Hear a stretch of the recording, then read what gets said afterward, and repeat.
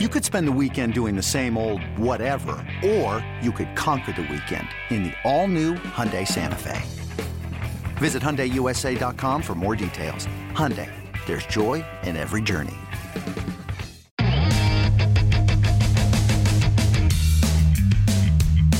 Hey everybody, welcome to another edition of the MLB Pipeline Podcast. We have a huge show for you today. We've got the Futures game and the draft coming up on the same day. We're going to preview those. Jim Callis, Jonathan Mayo, I'm Jason Ratliff. We're also going to talk to Royals top prospect Bobby Witt Jr., who will be involved in the Futures game. We'll break down the Futures game rosters. We're going to be busy also with the high school All-American game, the MLB USA Baseball high school All-American game, the high school home run derby. We'll talk about some of the competitors there. This is a double mock draft podcast. We're going to mock the first 10 picks of the draft, and then Jim and Jonathan are also going to draft a Futures game home run derby squad made up of the players who will be participating in Sunday's game. And we'll wrap up, as we always do, by answering some of your questions in the mailbag. All right, guys, let's start with the draft. First, this week's going to be pretty nuts this week and going into next week, but we've been looking ahead to this for many months, and it's here. And can you think of a crazier, busier week since you've been working in baseball?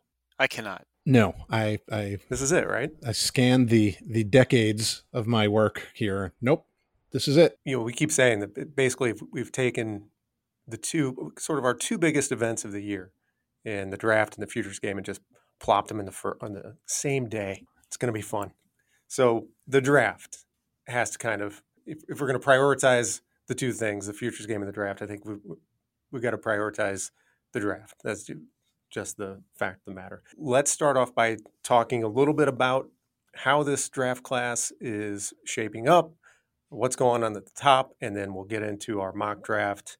Did you guys decide who's going to pick first here? We did not. That's your job. I don't have a coin to flip. Use a mental coin. I don't have any of those either. Jim, you go first. There you go. That's fine. You just want to dive right into the mock draft? Or did you want to talk about that? I thought you wanted to talk about the quality of the draft, or how it's shaping up, or give us a general overview of what's going on right now. I know it's been weird because we had the extra month built in here. Yeah, I was going to say with the extra month, Jason, I know teams feel this way. I know I feel this way. I will speak for Jonathan, and he can correct me if I'm wrong, but he probably feels this way. It's like we've had this extra month, and there really hasn't been that much that's going to move the needle on guys happen in that last month. And so it's just like we've filled the vacuum with like, okay, we're going to slave away on the draft for an extra month and all wish that it was, kind of still in June. But I think in terms of the talent, I still think there's a tier of about 8 players that are the top tier in the draft. The 4 high school shortstops, the 2 Vanderbilt right-handers, Henry Davis and Jackson Jobe, and we'll go over those guys when we project the first 10 picks in a minute. And then you have a second tier of about 6 or 7 guys, mostly college bats and college arms. And I think Benny Montgomery is kind of in that tier. And then after that, I just don't think there's a lot of consensus as to what's going to go on in the second half of the first round. Like I had one guy with a team that picks in the 20s say that their attitude is don't laugh at our pick and we won't laugh at yours. I think there's going to be some surprises just in terms of teams maybe taking guys who, are, 40th or 50th on our list, 22nd or something. I don't feel like there's much consensus. What do you think, Jonathan? No, I agree with that. There isn't, and the lack of separation certainly has made projecting a first round even maybe more difficult. Although I feel like that's every year. There seems to be like, well, we don't really know, and we're hoping as this week goes on and teams have been meeting that we'll have a little sense. I think overall, it feels to me that if there's going to be like one strength, it's high school bats, and we've talked a lot about the shortstops at the top. 4 of them could go in the top 10. They could go 1-2 in terms of high school shortstops. And then there's a fairly decent pool of high school hitters that could go anywhere from the back half of the first round into the second round, depending on how things sort of end up unfolding as the draft goes on. But to me, that's the one thing that I've kind of been drawn to, that there seems to be a certain amount of depth where you could get a really good high school hitter outside of the first round in this year's class. And what about the fact that this extra month has included the College World Series, Draft Combine? How much changed, if at all, due to those events that normally would not be taking place before the draft? I think. Oh, go ahead, Jonathan. No, I was going to say, like, I think it's more data in general. I don't know that the College World Series as a whole is going to vastly shake up the landscape, say, of the first round.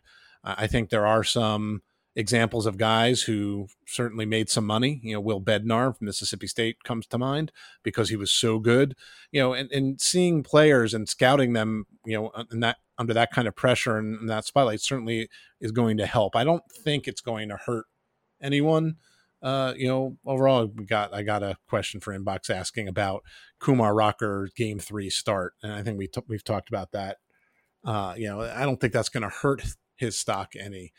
And I think the combine, based on who was there, I think it will help some guys sort of climb maybe into up a round or two in day 2 or from day 3 to day 2. But I don't know that it's going to have any kind of earth-shattering impact in either direction. Jim, what do you think? Yeah, no, I agree with that. I think the only guy who really got affected maybe in the first round is Will Bednar, as you mentioned, Jonathan. But I don't think like Will Bednar is going to go, 7th overall in the draft. And what's interesting is Will Bednar was terrible in the Super Regional start against Notre Dame. Like I thought he was building momentum of, like I was saying, we don't really know what's going to happen in the back half of the first round because there's no consensus. And he was kind of climbing into that back half of the first round. And then he was terrible against Notre Dame. And I was like, I wonder if that kind of torpedoed it a little bit.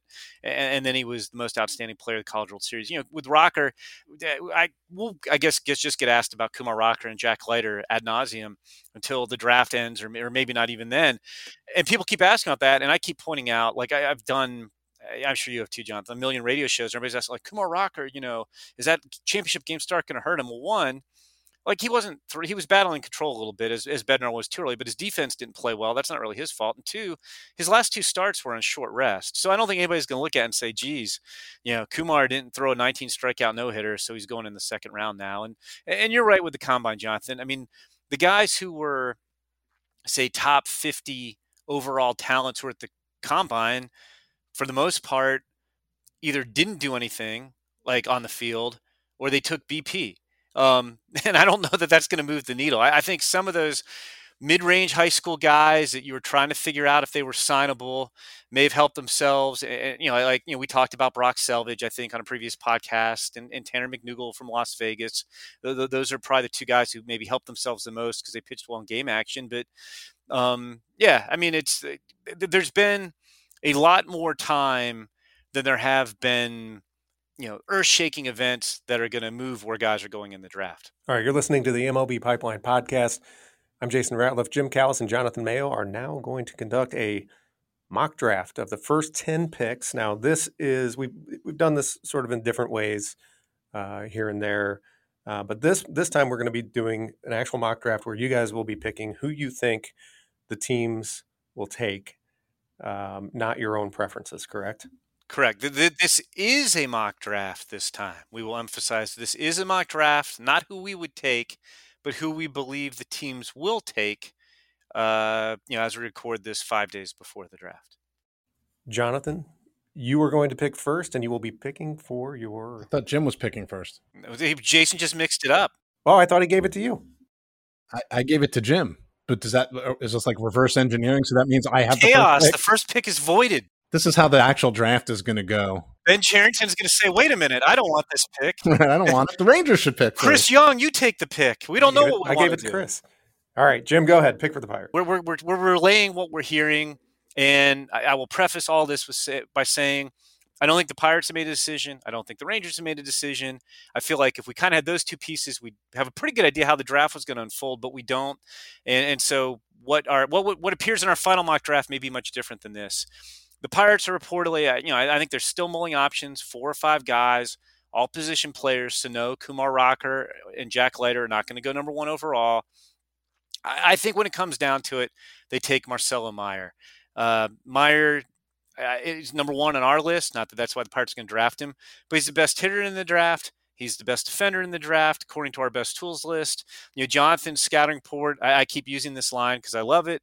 He has a chance to be Corey Seager offensively and Brandon Crawford defensively. That's a really good player. I know the Pirates want to save some money with the pick, and I don't think whoever they take is going to command the full $8.4 million in slot value. And I think when it comes down to it, they will take the best guy, not pay full price, and have some money to do some damage later in the draft. But I just think you run into a lot of risk if you try to get cute and you're like, you know what, we're going to try to save more money with this top pick, and we're going to get, I think the Pirates pick again at 37, and we're going to hope this guy gets to us. You can't guarantee who's going to get to you at 37. So I think in the end, they take Marcelo Meyer with the number 1 overall pick. All right. That sounds like a pretty good combination. Take the best guy and save some money. Number 2, Texas, Jonathan. Yeah, I think that what it comes down to for the Rangers at this point, and we've kind of talked a lot about the fact that teams not picking one in some ways are in a better spot given the fact that there's not a ton of separation. I think that they're looking at a high school shortstop who the Pirates don't take. So in this case, Meyer's off the board. So that's either Khalil Watson from North Carolina or Jordan Lawler from Texas, or Jack Leiter from Vanderbilt. And I'm gonna stick with what I put in my last mock, which is now a week old, and all this is with the caveat that hopefully we'll get more information as the week unfolds. But I just feel like they're going to lean towards the college guy. They've been struggling, and he can. It's not like they're going to be ready to win right away, but with some of the sort of young upside talent they had, to have a foundational rotation guy who could get to the big leagues, maybe create a little buzz sooner, will point them in that direction. So I will have Jack Leiter as the number 2 pick to the Texas Rangers. All right. And we're not going to get input from each of you about the other's pick, but how about in a word, Jonathan, do you agree with Jim's first pick? Is that who you would have at number 1 also? Yes. And Jim, number 2? Yes, I think I've had them 1 and 2. That's more than one word. That's I more know than it one is, word. but I would say yes, but I was going to say those have been my top 2 picks in my last 3 mocks. So you cannot contain me to one word. So if it were possible, Jim would put 2 players with each pick. That's right. I could break down all the various options. But right. But yeah, no, I think that makes sense. Number 3, Detroit, Jim. I'm gonna mix it up a little bit here. I think they want Marcelo Meyer at 3, who they obviously can't have in this scenario. They're known. I think they're the one team in the top half dozen picks who could take Jackson Jobe, the high school right-hander from Oklahoma, whose pitches and control, the whole package, grades better than either Leiter or Rocker, but comes with more risk.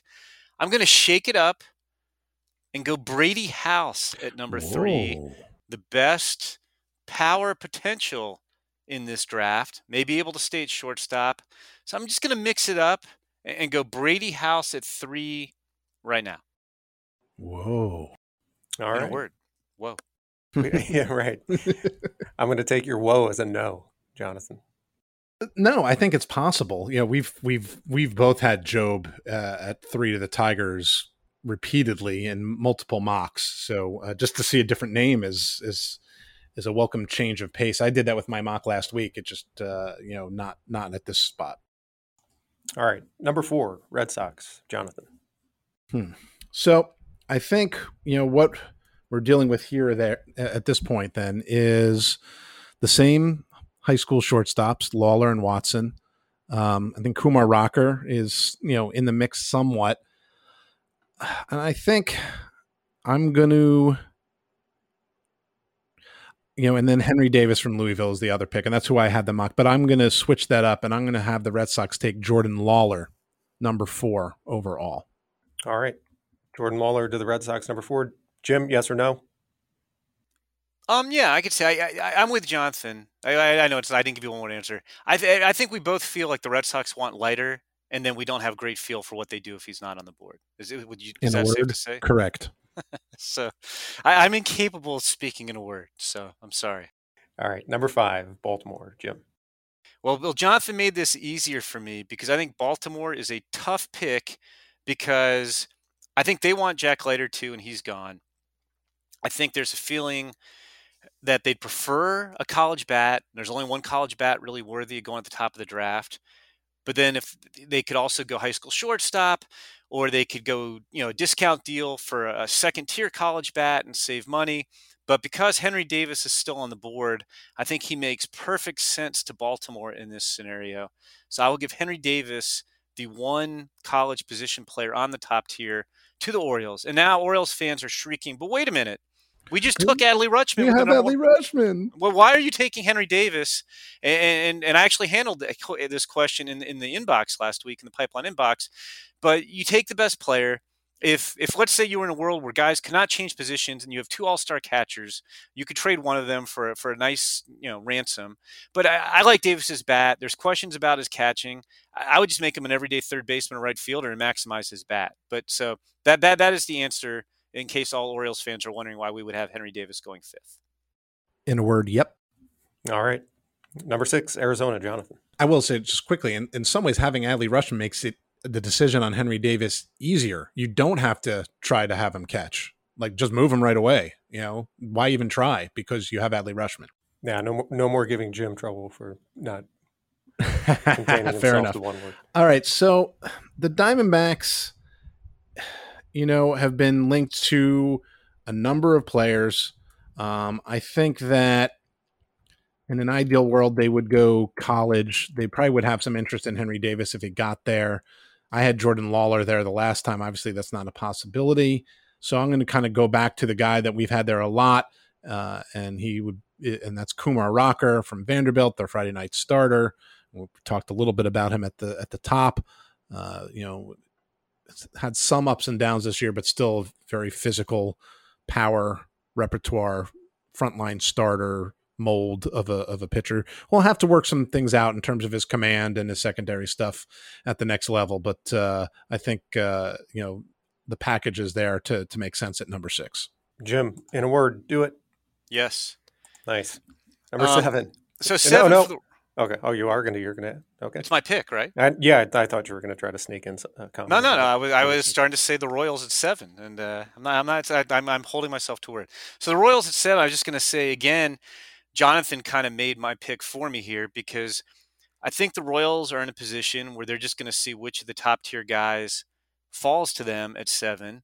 And as Jonathan was discussing his pick or prefacing it, I was thinking, okay, the Royals are going to take Rocker or Watson, which is what I think the Diamondbacks will do in this scenario. And the Royals will simply get whoever's left. So I think they will take Khalil Watson. And again, now Royals fans are going, wait a minute, we have Bobby Witt Jr. Why are we taking another high school shortstop? But guys could play multiple positions. Maybe, Khalil Watson winds up in center field. Maybe he winds up at short or second, or Witt winds up at short or third. But Khalil Watson's got a chance for solid or better tools across the board and has had a great spring. And so I have Khalil Watson going to the Royals in this scenario. All right. And a steal at number 7, the number 4 prospect on our top 100, top 250, I should say. All right, Jonathan, in a word, and then on to Colorado. Sensible. And then the Rockies at 8. I have to figure out what I want to do because I've had Brady House there. I think we both have a couple times, and that would make some sense if he's there, but he's not. My inner word will be dilemma. Yeah, right. That is true. I still think that they're leaning bat, and so I'm gonna shake things up as Jim did earlier, and I'm gonna have the Rockies take Benny Montgomery, the very toolsy high school outfielder from Eastern Pennsylvania. Some holes in his swing, but does a lot of things really well on the baseball field. All right, number 15 on our top 250 list. Jim, in a word? My inner word will be ooh. With several O's. So now the Angels picking at 9. And I'm with Jonathan because I think the Rockies would like to get one of those top tier guys, but I don't think they're in on all 8 of them. And I don't think they would necessarily take a high school pitcher at 8. But I do think the Angels picking at 9 would pounce on Jackson Jobe. I think the Angels are going to go pitcher. I think they'd go college pitcher if Jackson Jobe went ahead of them. I guess there's a chance if one of the top 8 fell, was one of the high school shortstop, the Angels could do that. But in this scenario, Jackson Jobe is there. It's a great arm. It's the best slider in the draft. It's 3+ pitches. He's got feel for a curveball too. I'll use my standard line. I had scouts who saw him who went 80 slider, 70 fastball, 70 changeup, 60 command. I think the Angels, who desperately need pitching, would jump all over that at number 9 and break the hearts of the Mets at 10. So, Jonathan, who do the Mets take at number 10 in this scenario? I think, because they can't now take Jackson Jobe, I think given who is on the board, they're going to lean college bat over college arm. And of the college bats, the one that seems to make the most sense is Sal Frelick from Boston College. Really good field to hit, great approach at the plate, good speed, showed he can play center field this year, off the chart makeup and instincts. Not the biggest guy in the world, but I think has a chance to be kind of a top of the order catalyst. And there's some extra base pop in there, even though he's only 5'9". So I will put Sal Frelick there ahead of Matt McLean from UCLA, Colton Cowser from Sam Houston, and even the one arm that might fit in there is Ty Madden from Texas, or if Bednar somehow floats up into the top 10 in a deal. So that's our mock of the top 10 picks. Everybody from the top 10 list, with the exception of Benny Montgomery, number 15, and Sal Frelick, number 11. Numbers 9 and 10, Ty Madden and Colton Cowser, the 2 that did not go in our top 10 mock here. All right, we're going to take a quick break. When we come back, we are going to talk to the Royals' number 1 prospect, Bobby Witt Jr., on the MLB Pipeline Podcast.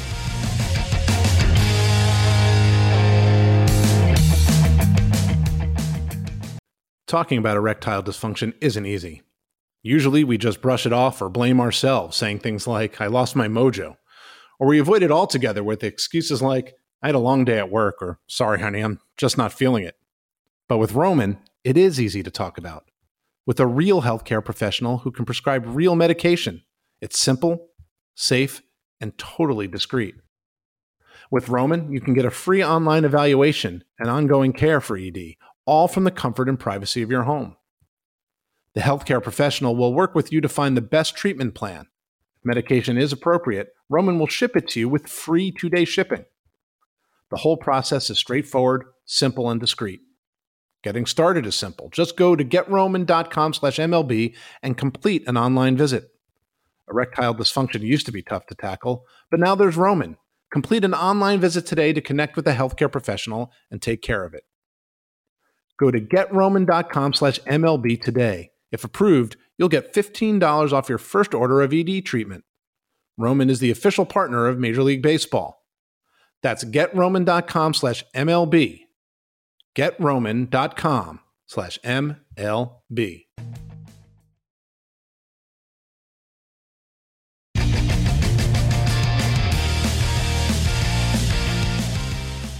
Pleased to welcome, back to the Pipeline Podcast. Friend of the pod. It's been a little while. Last time I think Bobby Witt joined the podcast, he was still an amateur baseball player, and we're going to get to that in a lot more. But 2021 Futures Gamer, Bobby Witt.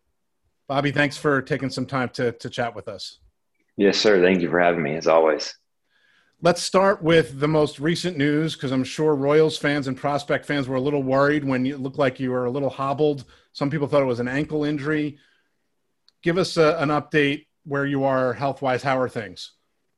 Yeah, I'm good. I'm feeling good. It was a little calf, almost like a calf cramp. Just kind of went on over, but I'm fine now. So I'll be back in the lineup in our next game, and I'll be ready to get back after it. Just a little precautionary reason for me to come out of the game at that time, but it was just where it was in the game. It was just kind of a tough moment for me. I was more upset kind of coming out of the game, but the coaching staff and everyone's looking for the best health in me. So it was good to just kind of be weary on what was going on, but I'm good. I'm good and ready to go. Well, I know that the last thing you ever want to do is come out of any kind of baseball game anywhere. So did you try to argue your way to stay in, or did you kind of understand the situation? It's, early July. This isn't Game 7 of the World Series. It's not even the Double-A playoffs. Do you understand the cautionary aspect of it, just that where you are right now in your career? Oh yeah, definitely. And that's what our manager talked to me about and I'm 100% with them, and I trust them with everything that they do and all their decisions. The other big news, obviously, is you being named to the Futures game this year. Can you talk a little bit about how excited you are for that? Was this something that was on your radar that you hoped at some point you'd be able to participate in? Oh yeah, definitely. It was a goal of mine ever since I knew what the Futures game was, and now just being able to have the opportunity to represent the Royals and go out there with my teammate and roommate, Nick Pratto. I'm just super excited for the both of us, and really excited to meet a bunch of the guys that are out there. Just looking forward to a great time. It is, the best collection of talent in one field. It's sort of like some of those All-American games you played in high school. Any guys that you're looking forward to reconnecting with, maybe guys you played, with for Team USA or Showcase Circuit, or you've seen around the minors, or any guys I know you follow the game pretty closely that you're really excited to sort of, you've read about them or heard about them that you want to see on the field for yourself?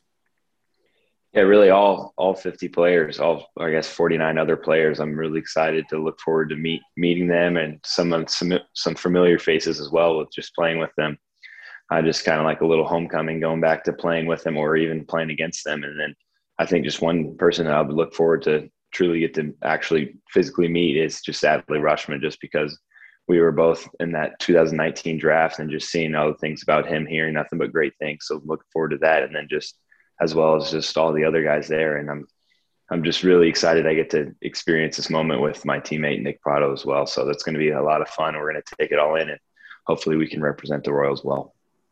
It's funny that you mentioned Adley. So much leading up to the draft was talking about the two of you guys as the clear top two in the draft. And you've not actually met him at any time? This will be the first time you've met him? Yes, in person. So we kind of messaged back and forth a little bit, but this is would be the first time. All right, fair enough. We talked about the fact, that you're a guy who just loves to play. How hard was 2020 for you? Just in terms of the shutdown, not getting to play any like real games. I know the alt site, helped, and I'm sure you worked hard, but what were you able to do just in terms of trying to be as competitive and as active as you can, knowing that it wasn't really the real thing? Yeah, it was just weird, I guess, just from going into my first spring training to that getting shut down to just really trying to figure out what to do. And we had a good little group together out in Texas, a little like our COVID squad, I guess you'd call it. And so we would do some like little inter squad stuff, hitting. We would be able to be around some other big leaguers and stuff. But I really just I can't imagine just some of the other. But after that, I had the opportunity to go to the summer camp and do that and be at the alt site throughout the whole summer, and got a lot of at bats. Learned a lot. Got to be around the big leaguers and just be around a lot of good guys. But I really can feel just some of those guys that never had the chance to do any of that. I was just really fortunate for that. And then some of those guys, and no season in 2020, and then the contraction of the teams, and then some guys are just kind of left out to dry. So I just can't imagine just some of those guys out there that are really grinding to try to get back playing and everything. So I was really fortunate enough for that. So, but it was really a different year. But I think that just going to the summer camps and doing that, and being able to perform in front of the coaching staff and get to meet the coaching staff, I think it almost benefited me, because who knows where I would have been or how I was doing. But it was a good summer. I learned a lot, but it was also really a different summer. And I was just really in that, I feel like it showed me, and I hope a lot of other people, how grateful you got to be for the game and just for life in general. So it was good, but it was different for sure. Yeah. Not like anything, injuries, I guess, is one thing that can happen, but This is not something anybody expects. It clearly didn't affect you too much, because you kind of hit the ground running this spring. There was a lot of buzz, with the spring training that you had. I know that you stay focused when you're on the field and things like that, but is it hard at all not to get caught up in, people on social media or in regular media because you were playing so well? The calls to have you land on that opening day roster were really, really loud. And I'm sure you want to prove that you can hold your own against the best, but were you able to balance the sort of the reality of the situation with what was going on in the spring, given all the noise around that? Oh yeah, I think so, definitely. And I think the biggest thing for me was just to go out there into spring training at the beginning. I just had an open mind, just trying to learn and just trying to learn from those big league guys like Merrifield, Nicky Lopez, Mondesi, Hunter Dozier, all those guys, just trying to learn just to see how what their routines are and how they go about their business. And then once I kind of got my routine, and that's whenever my feet kind of settled in, and all the coaching staff, the players, everyone, they kind of had my back and were like helping me, just trying to get going. And then that's what it took off from there. And then it was an amazing time just being able to have the opportunity to go to big league spring training and then being able to do some of the things that I did. But I think it was also an eye opener for me just to see that I don't really have to do more. I don't have to do less. I really can just be myself, and I'm able to perform at a level where I want to be. And that was just something for me that I didn't have to really try to be someone else. I could just continually just be Bobby Witt Jr. and just work at my craft each and every day and try to be the best me and just keep things simple as much as I can and just go out there and compete and have fun. That's the kind of lesson that you can take whatever level you're playing at, right? I would imagine that helped you sort of get your feet under you in Double-A, which is, we're trying to figure out whether that's an aggressive assignment or not, because I guess if you'd had a regular 2020, maybe you play across 2 levels of A-ball, maybe more, who knows? So in some ways it's right. But given that you had barely played professional baseball, it was a big jump. What were some of the biggest challenges you faced when you first got there, and how did you use those lessons from spring maybe to kind of keep yourself even keeled, just like you said, being the best Bobby Witt you can be, and knowing that was going to get you going? Yeah, I think it was just in between the years, just trying to be myself and just try to go out there and just compete and try to win ball games, not try to play for me, just play for the team. And that's kind of how I try to play the game as a whole. And once that kind of settled in, I kind of was just going from spring training to this year's alt site and then to Double-A, and I was just kind of going and going and going. And then I just really had to just calm down. And then that's whenever things started to pick back up. First few weeks, whatever, we're kind of struggling here and there, but then this game is all about learning. And that's what I did each and every day. You learn about yourself, you learn about your teammates, and then you try to be the best teammate, and then you just go out there and compete. And that's what I did. And I learned a lot about myself. And that was just going back to just trying to be simplify everything, simplify in the cage, my cage work, simplify, and then take that onto the field. And so that was something that was like big for me. Just, I know I'm saying a lot, just keep things simple. And that's what I kind of did. And then now here we are, and just trying to keep it going, keep working each and every day.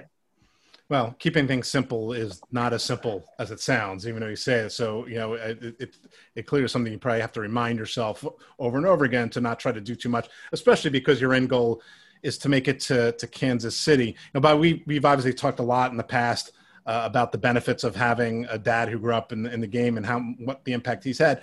But I wanted to ask you, one thing that he didn't have to deal with was, the influence that social media can have.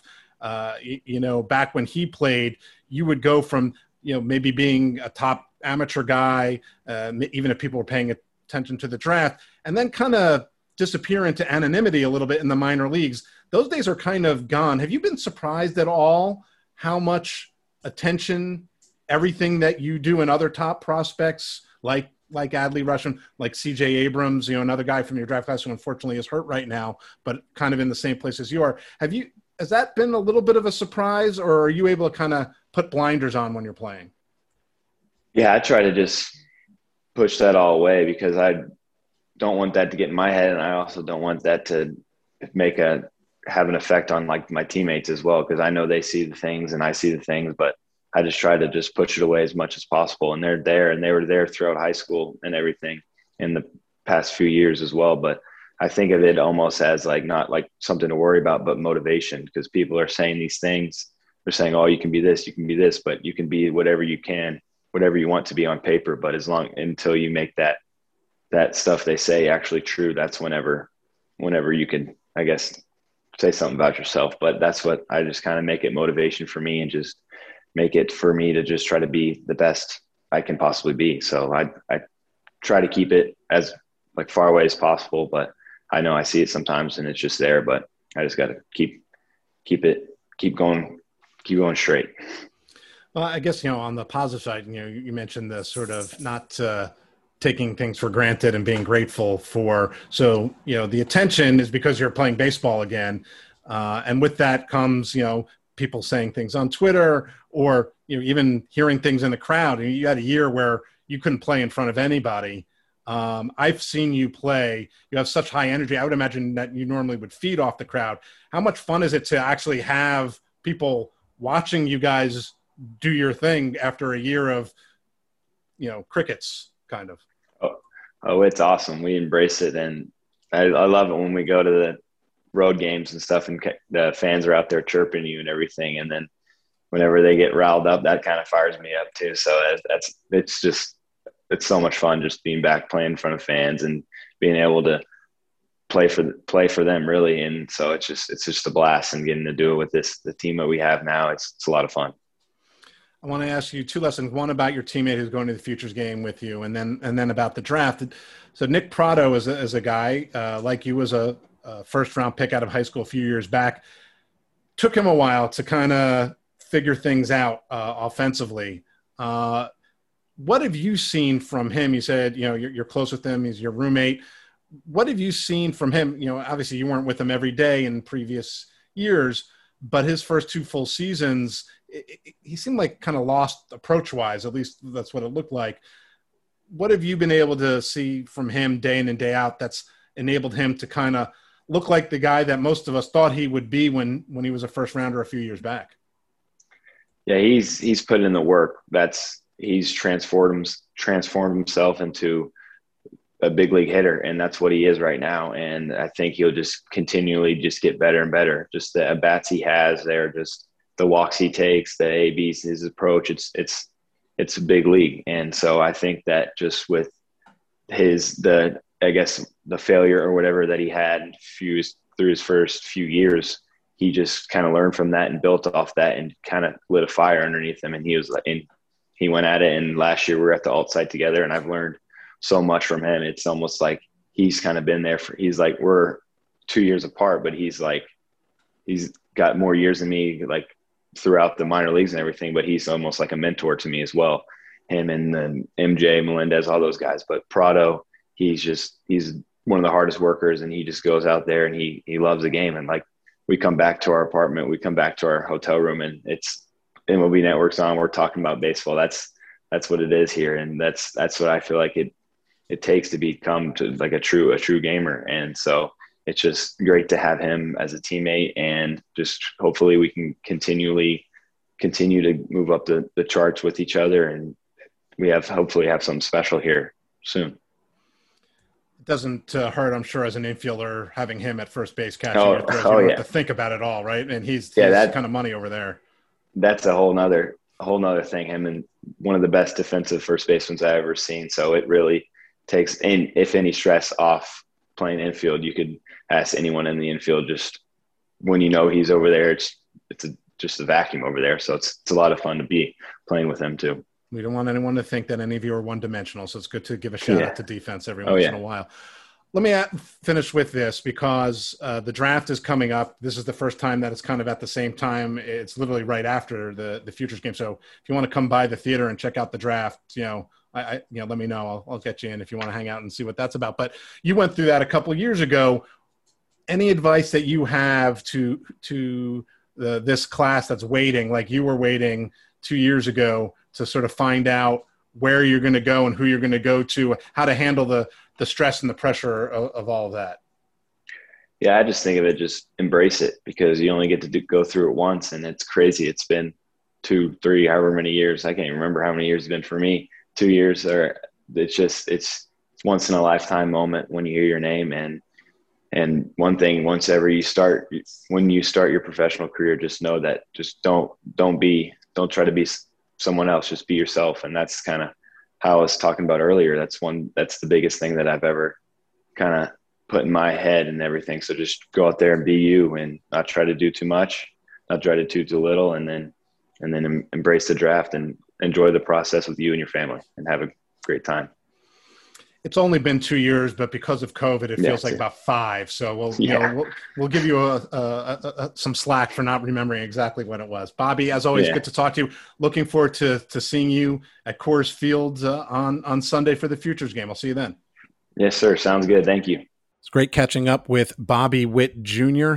We had recorded that on Monday. He was expecting to be in the lineup as today, Tuesday, as we record the rest of our podcast. Good to know that he is healthy.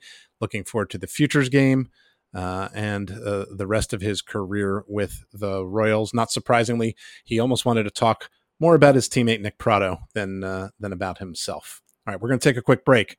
When we come back, we're going to look ahead to a very busy week. Futures game, the high school All-American game, the high school home run derby, Jim's visit to Blimpie if he can find one in Denver. That's coming up next on the MLB Pipeline Podcast.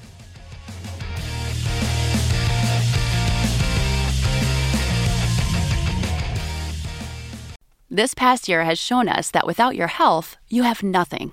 If you're not well, you can't work, look after yourself, or take care of your family. You can't enjoy the life you've worked so hard to build. That's why you need to prioritize taking care of your long-term health today, before it goes from good to bad to worse. So invest in your long-term health with Forward.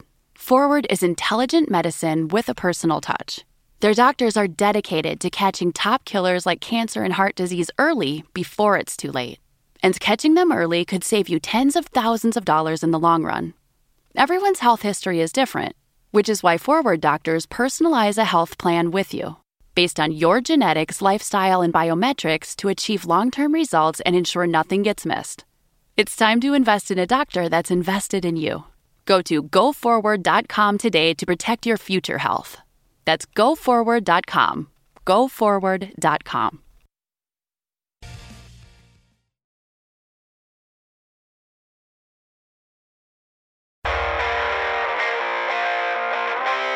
Welcome back to the MLB Pipeline Podcast. I'm Jason Ratliff here with Jim Callis and Jonathan Mayo. As we record this, we are looking ahead fearfully to the weekend, which will be one of the busiest weekends of our professional lives. We will begin, of course, the big day is Sunday with both the Futures game and the draft. But even before that, we get there a little early, and we will be involved in first the MLB USA Baseball High School All-American game on Friday. That will feature most of the very best 2022 high school draft prospects. A couple of years ago in 2019, we had sort of the first edition of this game, but it's a little different this year. In 2019, there was the PDP League that led up to this game. And this year, the PDP League is after the draft, so you're not seeing all these guys leading up to the game. So a little different variation here, guys. And it'll also be 9 innings long this time. I want to say it was 7, wasn't it, 2 years ago, Jonathan? I think so. I'm pretty sure. Yeah, so it'll be 9 innings. They're going to have, my understanding is, I believe 18 pitchers who will each pitch 1 inning each for the two teams, but it is a loaded game, and I'm going to have to tell you guys, I'm not going to Denver now because I just researched it, and there are no Blimpies in the Denver area, so I'm not going. Jonathan, you'll be broadcasting this game as well. But okay, I'm ready. But no, Jason's right. I mean, it's got almost all of the very best players going. As we know right now, going into next year's draft. On the high school side, it's got Elijah Green, an outfielder from Florida, who I think most people believe would be the number 1 pick in this year's draft had he reclassified. There was a little rumor of that last summer that didn't come true. It has Dylan Lesko, right-handed pitcher from Georgia, who he just sounds crazy good. I mean, he's mid-90s with 3 advanced secondary pitches and nice projectable body. He's the top high school pitching prospect. It's got the consensus kind of top 4 or 5 prospects. Andrew Jones, who is, yes, the son of Andrew Jones and is an outfielder from Georgia. Tamar Johnson, who's a shortstop from Georgia. Jason Jones, who's a shortstop from Texas. If you like sons of, you don't just have Andrew Jones's kid, but CC Sabathia's son, Karsten, is a first baseman. He'll be in the game. And Luke Collier's son, Cameron, he's the only 2023 draft prospect in this game. He's won the best for 2023. I think they're going to play him at third base, and he's from Georgia as well. So it's if you look at the roster for this game and you look at the rankings of how guys stack up, the Georgia high school class next year will be very strong. Jim, you mentioned the difference in the game and the length of it. Will it also be different in that there will be no Harold Reynolds live on the field during the game? Well, see, it's funny you bring that up because I remember that as the highlight of the game. It was kind of crazy. Harold was on the game. And so I talked to the producer briefly yesterday and I mentioned that. And I don't think Harold's going to be on the field just because it's COVID protocols or whatever. But then Harold called me at random and I mentioned that to him and he's like, "What are you talking about? I don't know anything about that." And I was talking about how I thought it was the best part of the game and how I was wondering like what was going to happen when he was standing. I think it was Milan Tolentino was playing short and Harold was at shortstop. If somebody had smashed the ball and Harold's like, "I'm quick. I would have gotten out of the way." And I'm like, "Okay." So I don't know. Like I would have, if as of like 2:00 yesterday, I thought there will be no Harold running around the field, but I don't know if Harold is necessarily 100% resigned to not being on the field. So that will have to be a TBA. Tune in. The game will be streaming on MLB.com, correct, Jason? I believe that is correct. So tune in to MLB.com. I think it's 7 Eastern on Friday, 5 Mountain Time. And you can see if Harold Reynolds will be running around the field. I can't imagine we're going to contain Harold in the booth. I will say this: if they don't want Harold Reynolds running around in the field, they should not let him like on the field, right? They should keep him in the broadcast booth because I don't know that he can help himself. He just gets too excited. It's like asking Jim for a one-word answer. Exactly. Yeah, you mentioned Milan Tolentino. I was looking back at our coverage of the 2019 game and some of the top performers from that game. Milan Tolentino, one of them, he just debuted a few days ago and is off to a quick start. 4 for 14, 2 home runs, 6 RBIs in his first, I think, 4 games. Jordan Walker played in that game. He was the 21st overall pick out of that draft and off to a blistering start for Palm Beach. Then was promoted to Peoria, where he slowed down a bit. Jared Jones ended up being the 44th overall pick by the Pirates. He's 1-0 with a 3.18 ERA, 39 strikeouts and 22 innings so far. Mick Abel may have been the highest picked player. I don't know about from that game, but among the top performers in that game. Went 15th overall to the Phillies. He's their number 1 prospect now, number 59 overall. So, this game is sure to turn out some guys that you will be seeing going very early in next year's draft, and then becoming some of your team's top prospects in the very near future. And I was going to say, Jason, just throwing in 2 guys who went to college baseball who had great years. Robert Moore, Dayton Moore's son, at Arkansas. He actually graduated early and enrolled at Arkansas. I guess now my timing's all messed up. I guess he enrolled at Arkansas last year in the shortened season, but had full season and led Arkansas the number 1 ranking for most of the season. And then Kevin Parada, the catcher who wound up at Georgia Tech, is, I think, going to be a top candidate. I don't know how they're going to settle freshman of the year with your true freshman versus your COVID freshman like Jack Leiter. But Kevin Parada might have been the best true freshman in college baseball this year at Georgia Tech. So, these names may not be familiar to any but the most diehard fans right now, but you will definitely be hearing about these guys, as Jason said, both in terms of college baseball and in terms of pro baseball, very, very soon. All right, so that is the MLB USA Baseball All-American game on Friday, 7 o'clock Eastern. You can watch it on MLB.com.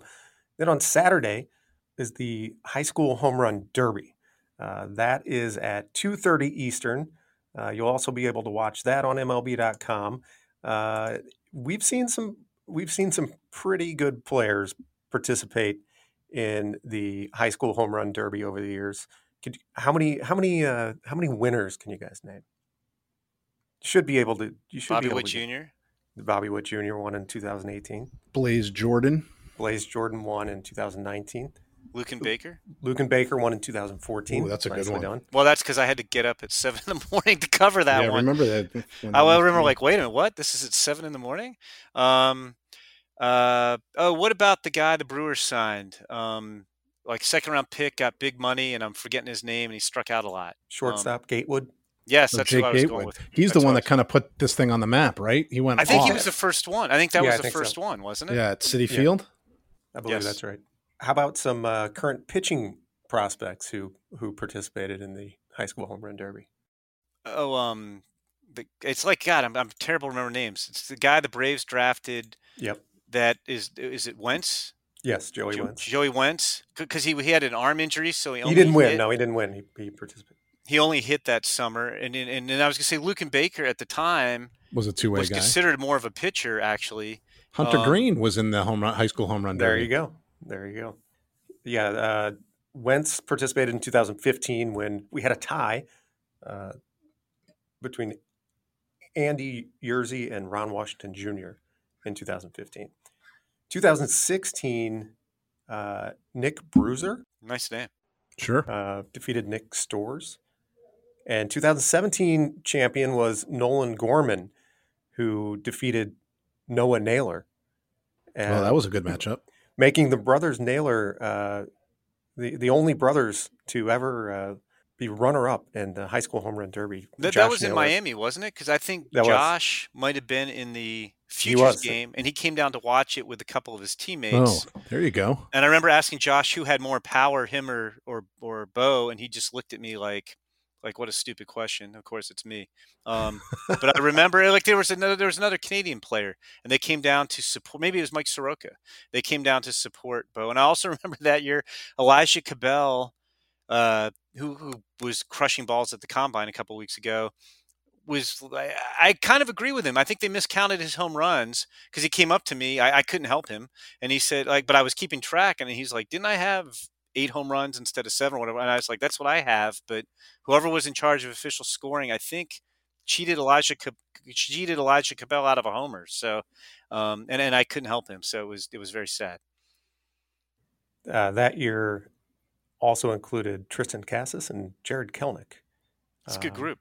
Yeah, well, the 2016 group, in addition to Hunter Green, Royce Lewis and Joe Adell in there as well. Now, I remember Reese Hines crushing balls the year Bobby Witt Jr. won also. They were both crushing balls in D.C. Yeah, they were the 2 finalists. So this year's lineup, Elijah Green, Tamar Johnson, Jared Jones, Caden Martin, Robbie Snelling, Riley Stanford, Sal Stewart, and Jason Torres. And then, of course, the 2 finalists move on, and they get to take their hacks in front of, on the big stage, in front of the crowd at the actual Major League Baseball home run derby. So that's got to be extremely exciting. For years, I've had this idea. I'll just throw it out there again. I don't know if I ever mentioned on the podcast. They should definitely have, and it will lead into something we're going to do in a minute. They should definitely have a Futures Game home run derby. Yes. And they should take the 2 players, the 2 finalists, and put them in the Major League home run derby. And I've been inspired by that ever since Joey Gallo was just unbelievable hitting batting practice, crushing a truck that was up on the concourse in Minnesota. And I think it would be awesome to see the like top couple minor league sluggers taking their hacks and maybe trying to win the Major League home run derby. That would be awesome. Well, that's a professional segue setup right there. Well, it was an accidental segue. But yeah, I mean, they need to do that. We need to make that happen. All right, so let's go ahead and get into our Futures Game home run derby draft. Jim, you kind of touched on this. That for years we've kind of just viewed batting practice as the unofficial Futures Game home run derby. We've had years where we have written stories about it and counted them up. And this year we decided that we would do a draft, and Jim and Jonathan will each select 4 players from the Futures Game rosters. And then during Futures Game batting practice, we will keep track of how many home runs each quartet hits. and declare a winner. So, And do we get the standard $25,000 if we're the winner here? How does $25,000? Yes, this is, as are all competitions between the two of you on this podcast. The loot is $25,000. I know who Jonathan's going to take with the number 1 pick in this draft. Yeah, I was going to say, I guess Jonathan picks first since you picked first. Do? I do. I know exactly. It's funny is I've done no prep. I'm like frantically looking at a futures game roster now. I'm doing the same thing. But I know who you're picking. In fact, I will slack to Jason who your my mock draft, who your number 1 pick is. You're like one of those magicians on America's Got Talent. Or I could just do the mock draft I could do the draft for both of us. I'll make your picks and my picks. And then I can just tell you whether you're right or wrong. In a word. Jason, so the funny I thing have is, Jim's prediction. I know who you're picking. I could completely go off the board and pick someone just so you're wrong. But you won't do that. Tempting. That's no fun. So I'm not. So I think I'm probably going to prove Jim right by taking Julio Rodriguez with my top pick. I had him going number 1 in my mocks. Well, you were excited. It was funny because I was looking, and there's a lot of great options on here. And then when I saw it, I was like, oh, well, that's who Jonathan's taking. Yeah. So. Well, I have great affinity for Julio, and I just think he will enjoy the aspect of putting on a show in a BP session like that at the Futures game. All right. So, Jim, having known that was going to be Jonathan's pick, you had some extra time to prepare. Who'd you come up with? Right? This should be Serpentine. Stop that. Oh, we should. You shouldn't get to pick ahead of me in every round. That's not fair. I should get 2 picks here. Okay. I'm taking. Well, do you know who I'm going to pick, Jonathan? Who my first pick will be? I think it's pretty obvious if you take a second. I think I. Well, you can pack it to Jason so you don't influence me. It's not going to necessarily be a guy who's barely played because I'd be looking to win this. So. Yes, I understand that. That's not who I guessed. Go ahead. Okay. I'm going to take Marco Luciano. Nah. And I'm going to take Nolan Gorman because he's already won a home run derby and he's got huge power. There's lots of good choices here, but I will take Marco Luciano of the Giants and Nolan Gorman of the Cardinals. Now, Jonathan missed on both of those. So I only guessed one. The funny thing is that I started to type out Marco Luciano and then changed it. The good thing is now I can take the guy that I changed it to, and I will take someone else who's already won a home run derby, Bobby Witt Jr. Yep, that's a good one. And then, I get one more. I was not prepared for that. You know what? I'm going to go with Spencer Torkelson of the Detroit Tigers, the number 3 overall prospect in baseball. Good pick. I like that pick. He would have been my next pick. I will go Adley Rutschman with one of my picks. There's so many guys you can pick here. You know what? Well, man, it's tough because it's like I'm looking at there's 2 pure hitters who also have a lot of power. Who I'm going to take Jared Kelenic. I think I'm just going to take Jared Kelenic, who is much better than he showed in the big leagues, and he's going to take out his frustrations on the ball at Coors Field. So I will take Jared Kelenic. But man, there's a lot of good players to pick here. And he has been raking of late, so I think that's a very good pick. I would have taken Jared Kelenic with my final selection if you had not, and I almost took him this last round. And yes, I am tap dancing now to give myself a little more time. So I think, I'm going to double up on Detroit Tigers and take Riley Green, one of those sort of pure hitters who I think will understand the fun of the futures game and hit a lot of balls out of the yard at Coors Field. That was my other guy I almost picked with my last pick too. Man, there are so many. Jason, you could now take your own 4 of guys we didn't pick and have every chance to win. Yeah, take 4 guys, Jason. We want you to take 4 guys right now that we did not pick from the rest of the field. Off the scrap heap? Yes. In no particular order. That's fine. I will take Nick Pratto. Yep. I think I'll take Brett Beatty. Mm-hmm. I considered him a little bit. Yeah, then the pure hitter category, sure. Give me a recommendation. Oh, wow. Well, there is a guy. Wait a second. I can't. No, we can't not take Jason Dominguez, right? Sure. I considered it. And how about I'll take? He's got experience in the home run derbies. Mm-hmm. He fell just shy. Yep. I'll take Bo Naylor. That's who I was looking at. And I mean, you could still go Yoelqui Cespedes or Pedro Leon or Francisco Alvarez or Tyler Soderstrom. I mean, there's a lot. There's a lot. Yeah. A lot of good hitters in this game.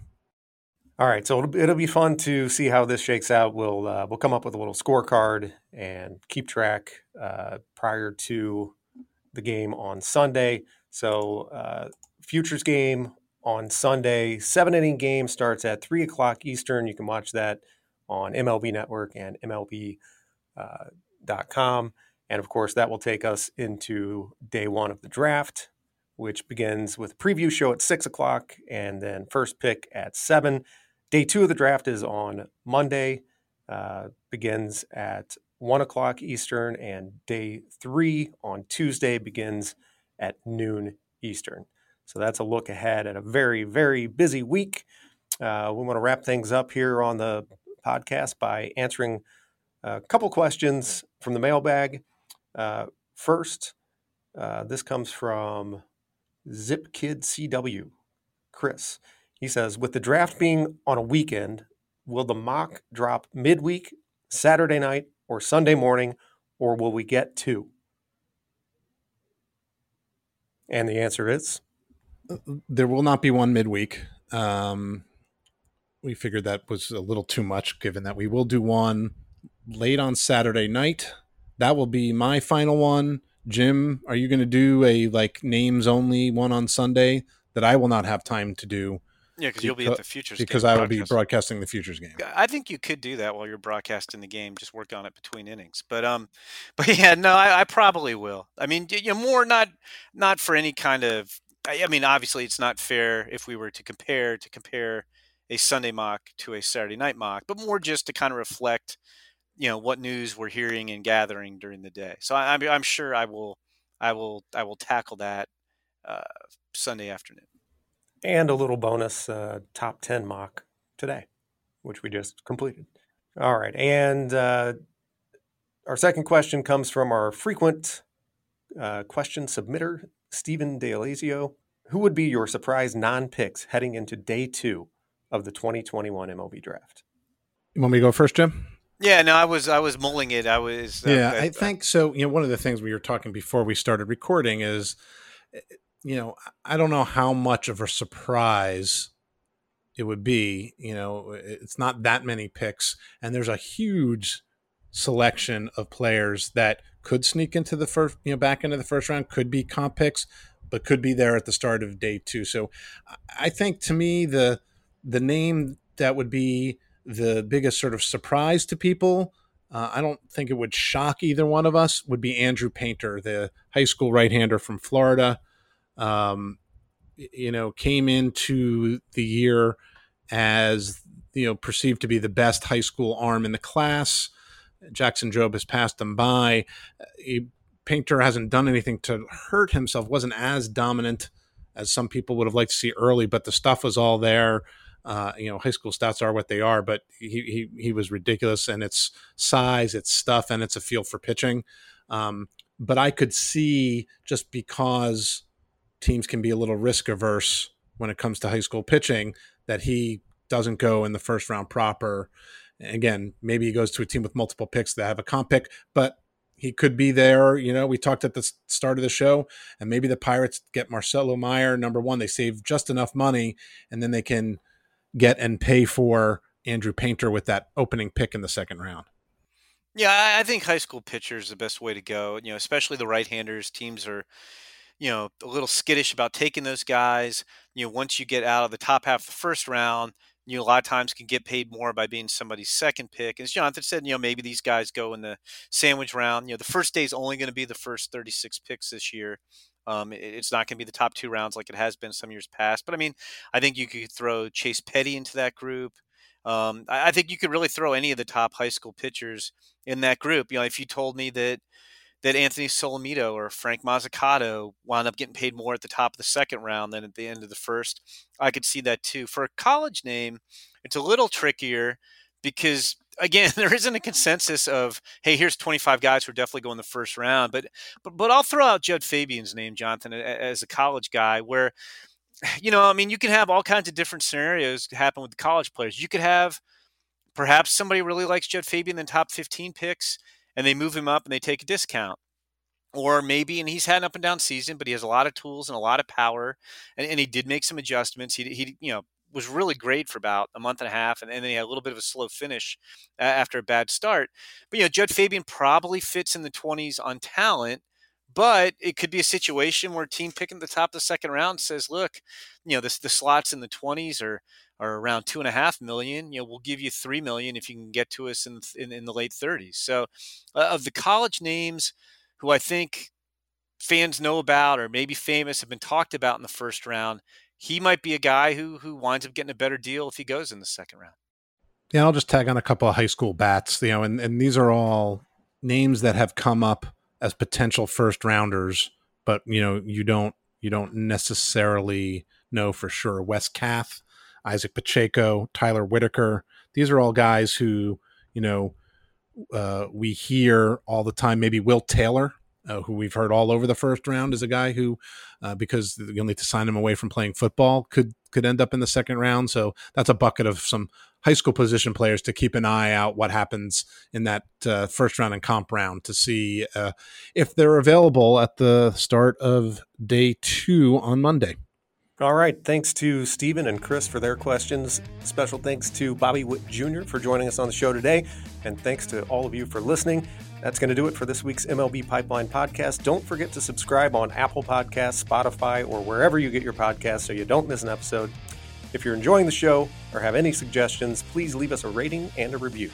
We will see you on the other side of the Futures game and the draft next week.